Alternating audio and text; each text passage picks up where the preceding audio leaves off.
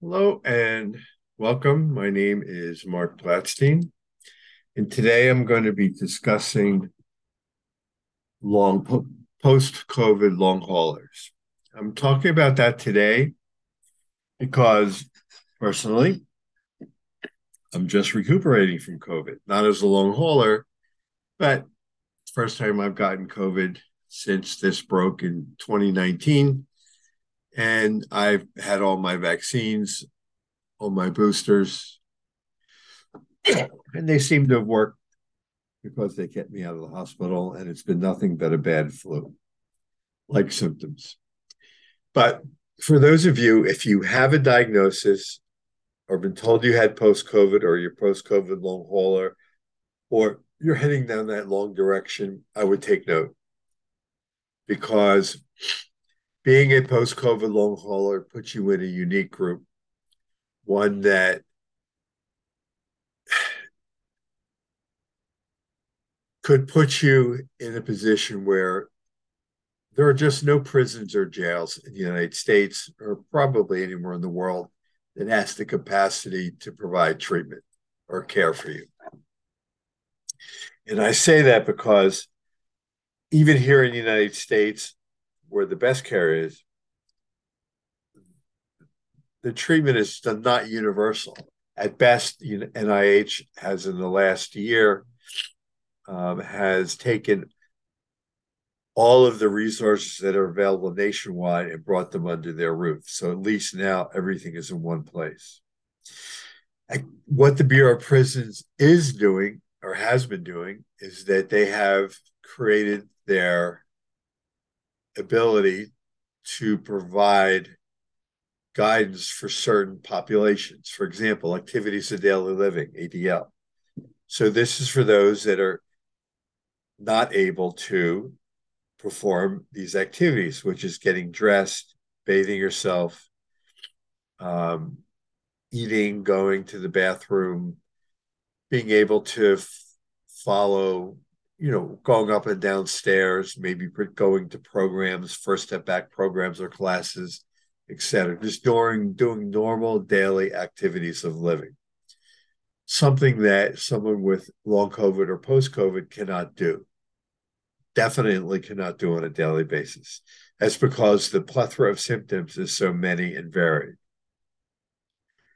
and is a roller coaster of symptoms, meaning that it can get better and it can get worse. And all of this is still currently under investigation and being researched. Then you have in the Federal Bureau of Prisons, there's another acronym called Prison Activities of Daily Living. And this is mostly for those who are usually a little older, but who may have early onset dementia or something like that, where they're told to or barked at, they have to stand for an early head for a standing count. Well, someone with um, COVID symptoms, long hauler symptoms, can't. Um, Someone with PADL may be just kind of wandering around the campus, may want to wander into someone else's shower, wander into someone else's personal space, butt into line on the chow hall. All of this can get that person into trouble.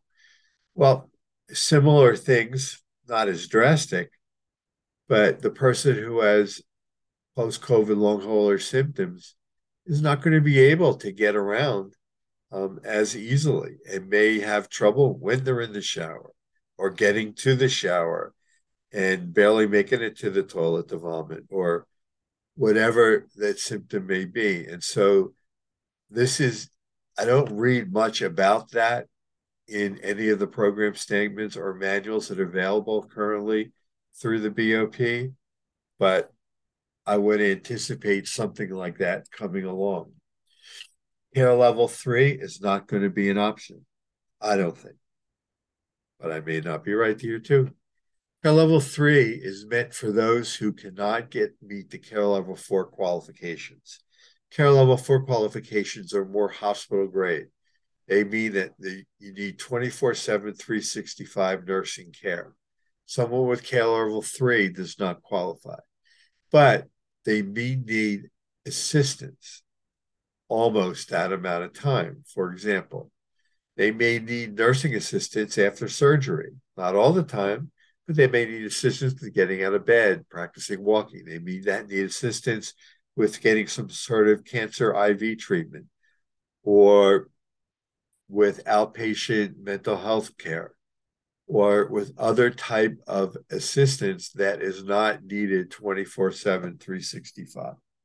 Now, if they're taking into account those who are post-COVID long haulers, I'm not sure. So this is something that needs to be looked into.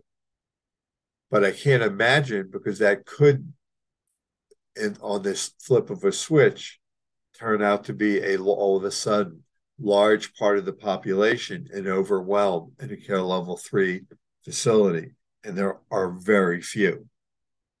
And so I can't imagine that happening. Treatment on the outside, there is no uniform treatment for people who have COVID, post-COVID long or post-COVID long haulers. There are symptomatic treatments, and each healthcare system appears to have their own protocols, but there really is nothing established universally. They're getting closer.